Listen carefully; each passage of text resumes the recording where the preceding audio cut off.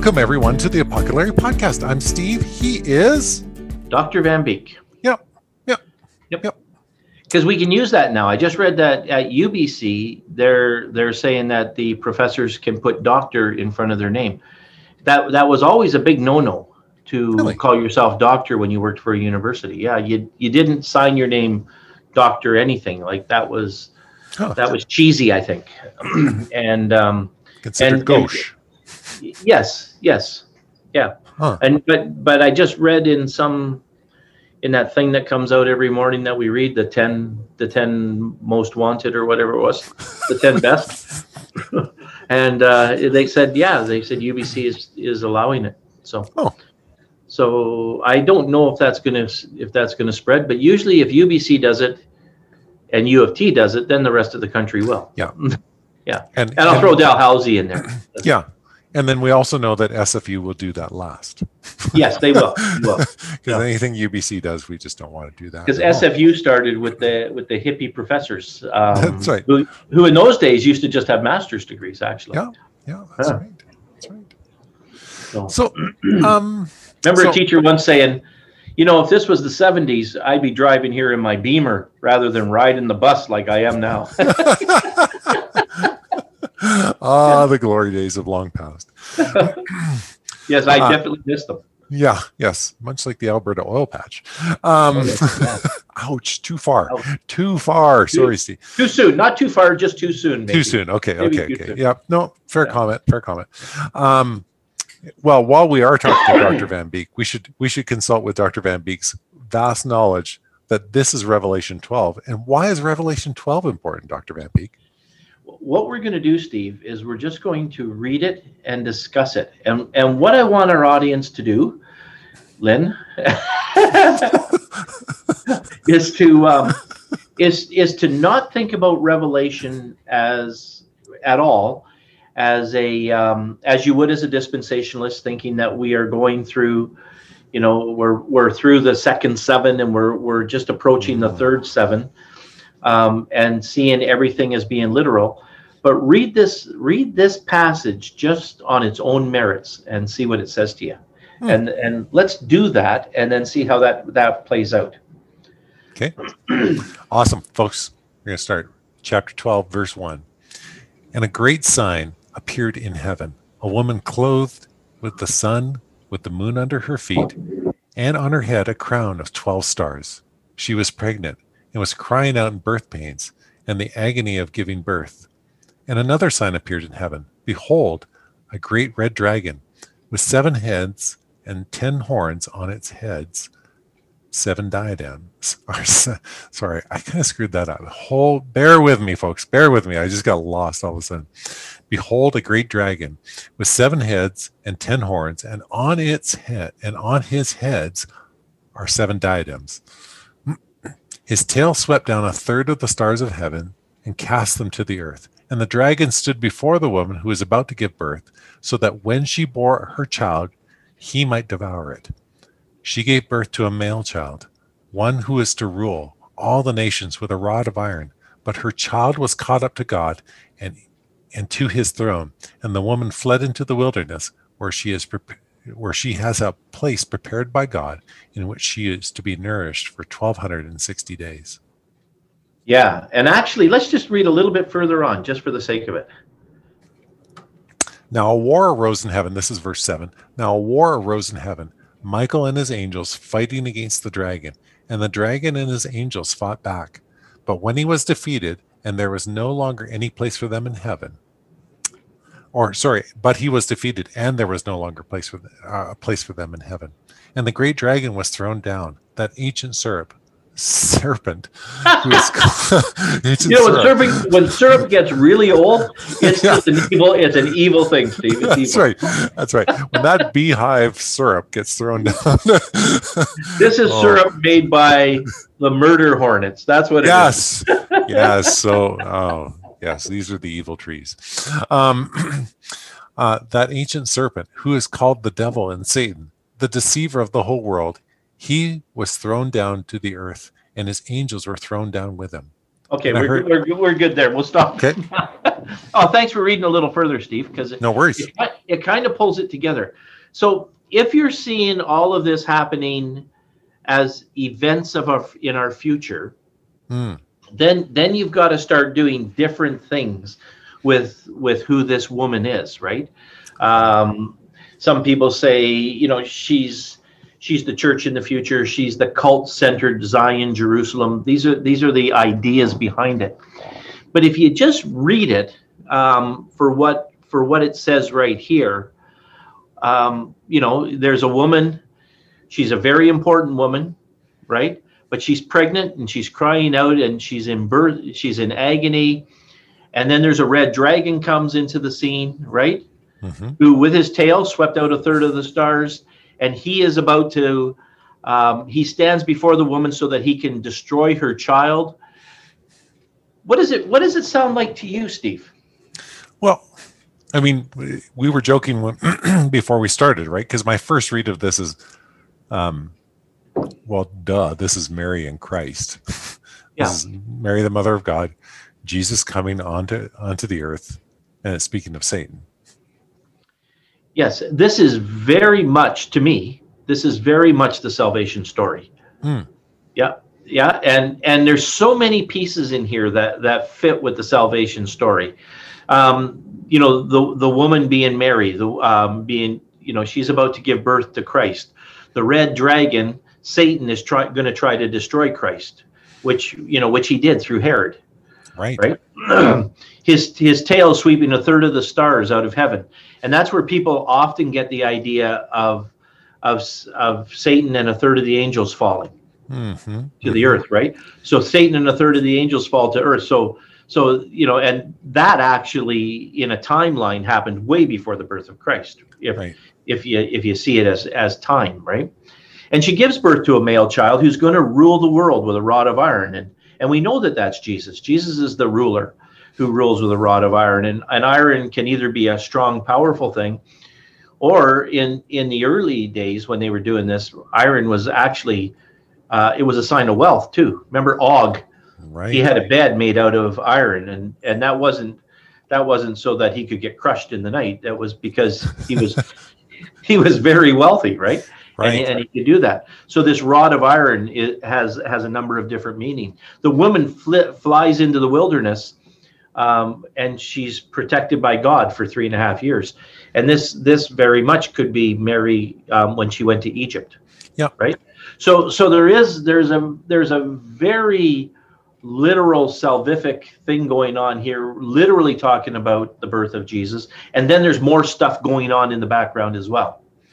Okay. Yeah. And then he talks about this war that rises up into heaven with Michael and his angels fighting, which if you're old enough to remember Frank Peretti's books, this sounds very much like a Frank Peretti book when he was talking about darkness type thing. Yeah. Yeah, that's right. That is the book. Or Daniel chapter 10, if you'd rather. Right. And the dragon and his angels fought back, but he was defeated, and there's no longer a place for them.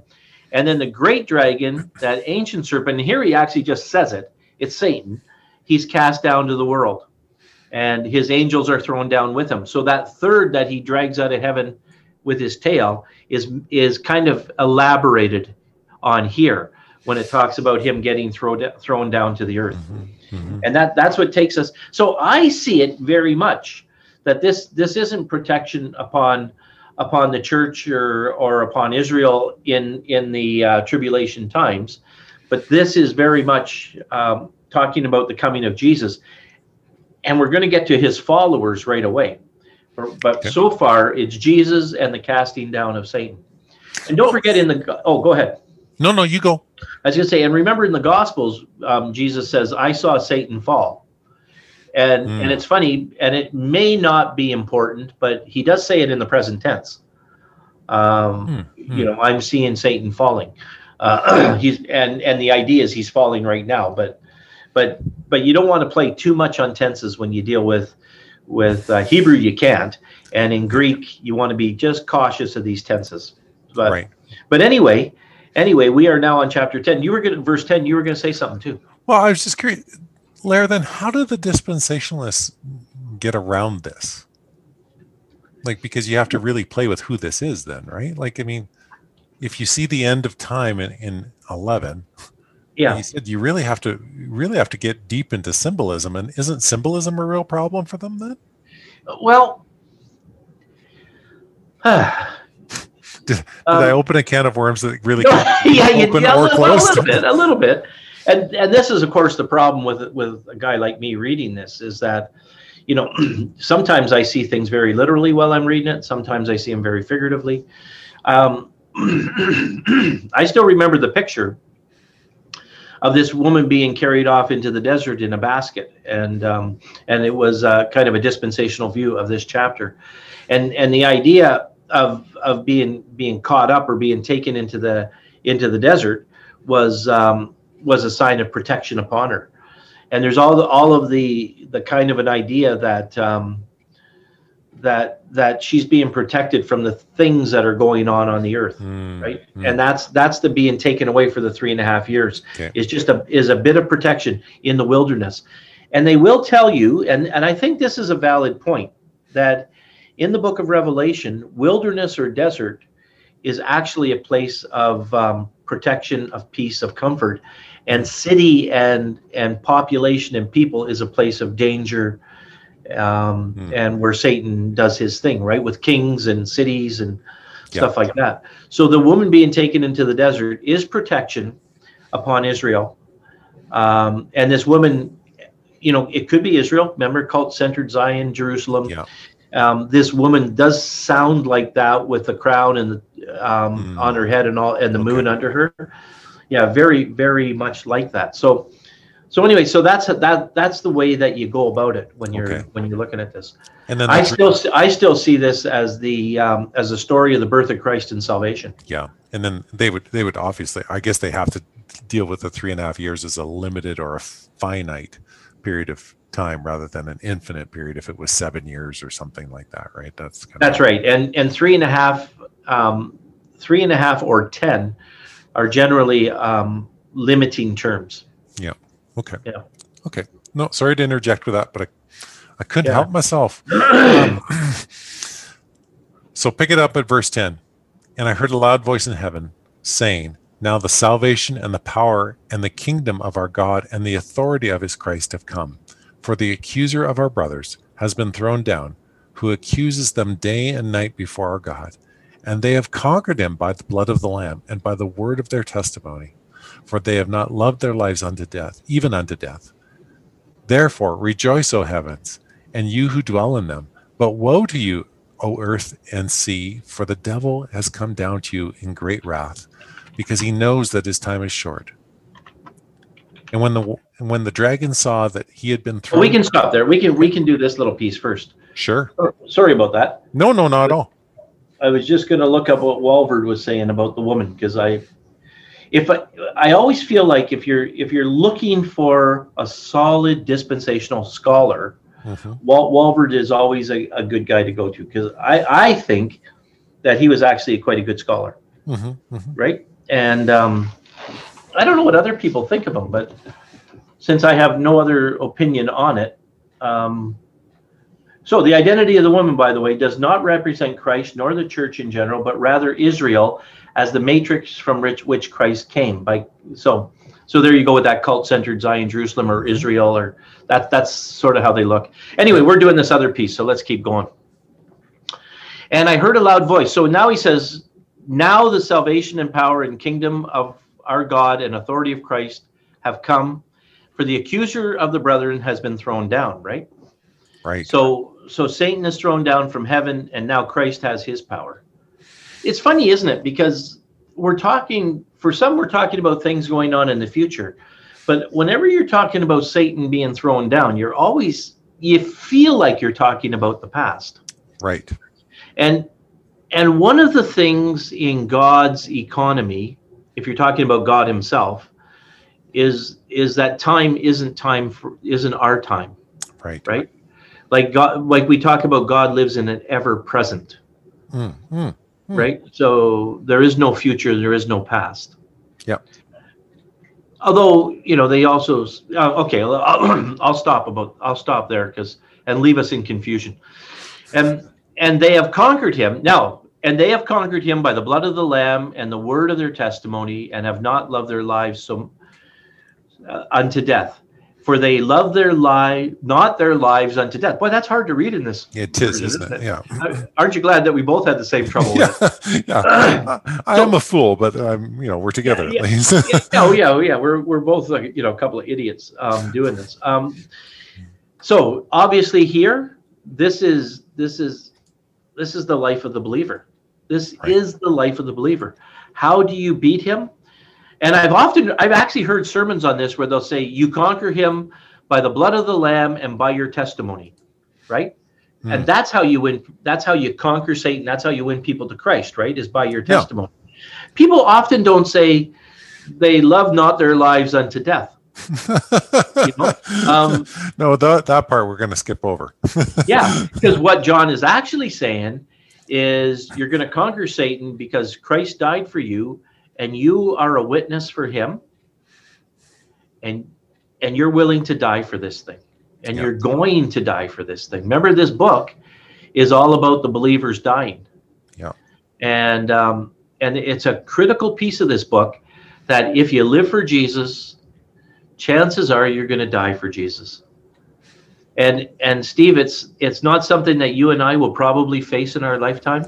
Right. It's hopefully not something that our daughters are going to face in their lifetime, but maybe their children, maybe our daughters, maybe us, maybe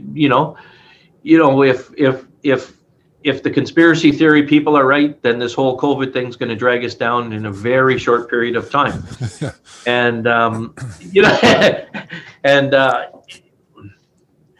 the day's got to come, and Christians are dying all over the world today for their faith. Right. And there are Christians that are facing this right now. And they were when we were younger too. We used to talk about churches being burned and people getting locked in them, and they were burning them up, and terrorist activities against Christians. It can also be against Jews, it can also be against Muslims. But of course we're talking about Christians here. So that's what he is saying. And he's saying if you live for Christ, you very well, in this book, in this day, they were going to die for him. So rejoice, you who dwell in them, but woe, O earth and sea, for the devil has come down to you. And he knows his time is short. And he's going after us now, actually, is who he's after. Yeah. After the Christians. First, and then that takes us to 13. Picking it up at 13 then. And when the dragon saw that he had been thrown down to the earth, he pursued the woman who would give birth to the male child. But the woman was given 2 wings of a great eagle so that she might fly from the serpent into the wilderness, to the place where she is to be nourished for a time, and a times, and half a time. The serpent poured water like a river out of his mouth after the woman, to sweep her away with a flood. But the earth came to the help of the woman, and the earth opened its mouth and swallowed the river that the dragon had poured from his mouth. Then the dragon became furious with the woman and went off to make war with the rest of her offspring, and on those who keep the commandments of God and hold to the testimony of Jesus. And he stood on the sand of the sea. Yeah. And then we just come right back to what he's been saying all the way through this chapter, right? He saw that he'd been thrown down to the earth. He's really upset, and he's going after Jesus. He's going after the male child, right? And the woman was given 2 wings so she might fly into the wilderness. And that's where Walbert and them say that this is a protection upon Israel during this period of time. So they're seeing the woman very much as Israel, from whom Jesus came. Yep. Or cult-centered Zion, Jerusalem, if you want to ever look all of that stuff up. It kind of comes out as Israel. And he's after her, but he can't get her because she's been protected time and half a time, 3.5 years. And they said we're about to enter the last 3.5 years they call the Great Tribulation. Right? We've gone through the first 3.5 years, and now we're in the last. And so the dragon can't beat the woman. He's lost against her, so he's making war against her offspring, and her offspring are the Christians. Right. That's who he's going after now. Those who keep the commandments of God and the testimony of Jesus. Very obviously, Satan is going after Christians at this point. Right. And the flood from his mouth, my old teacher would have said, my old teacher, I think he was the same age as me, just smarter and better. He would have said that this flood from the dragon's mouth is slander against the Christians. Because there was slander going on at this period of time. And of course, remember, the Jews had just turned to Christian. The Christians were underneath Judaism as far as the Romans were concerned. The Jews were saying, no, they're not they're not Jews, they're Christians. They're different. They're not a part of us, right? You remember that from Acts, Felix saying, that's right. I don't know, it's something about their religion and this guy named Jesus. I don't know. Yeah. These weird, I don't know what this is all about. Weird disputes about genealogies, right? Yeah. They're all, it was the frog. The frog said it. Yeah. The frog did it. But anyway, so they think that this is the whole point. But Satan is now coming after Christians, right? And he's standing on the sand of the sea. And now we're ready for chapter 13, which is our big chapter, the mark of the beast. Yeah. And so I think from this one we remember that Jesus did come. Satan would have destroyed Jesus if he could. Sent Herod after Jesus, couldn't do it, so he went after Jesus' offspring, which is the Christian church. Yeah. And I think that's what this chapter is about. Yeah. Larry, thanks for that. Just appreciate how we work through that to see the imagery, how we can move back and forth in between symbolism and clearer symbols about Jesus and the fall of Satan. It makes me think of that one time you and I were looking at Daniel. This about a year ago, I think, in the podcast we were looking at Daniel, and the angel is prevented from coming to Daniel because he was in a fight. Yes. Daniel prayed and fasted for 21 days. Yeah.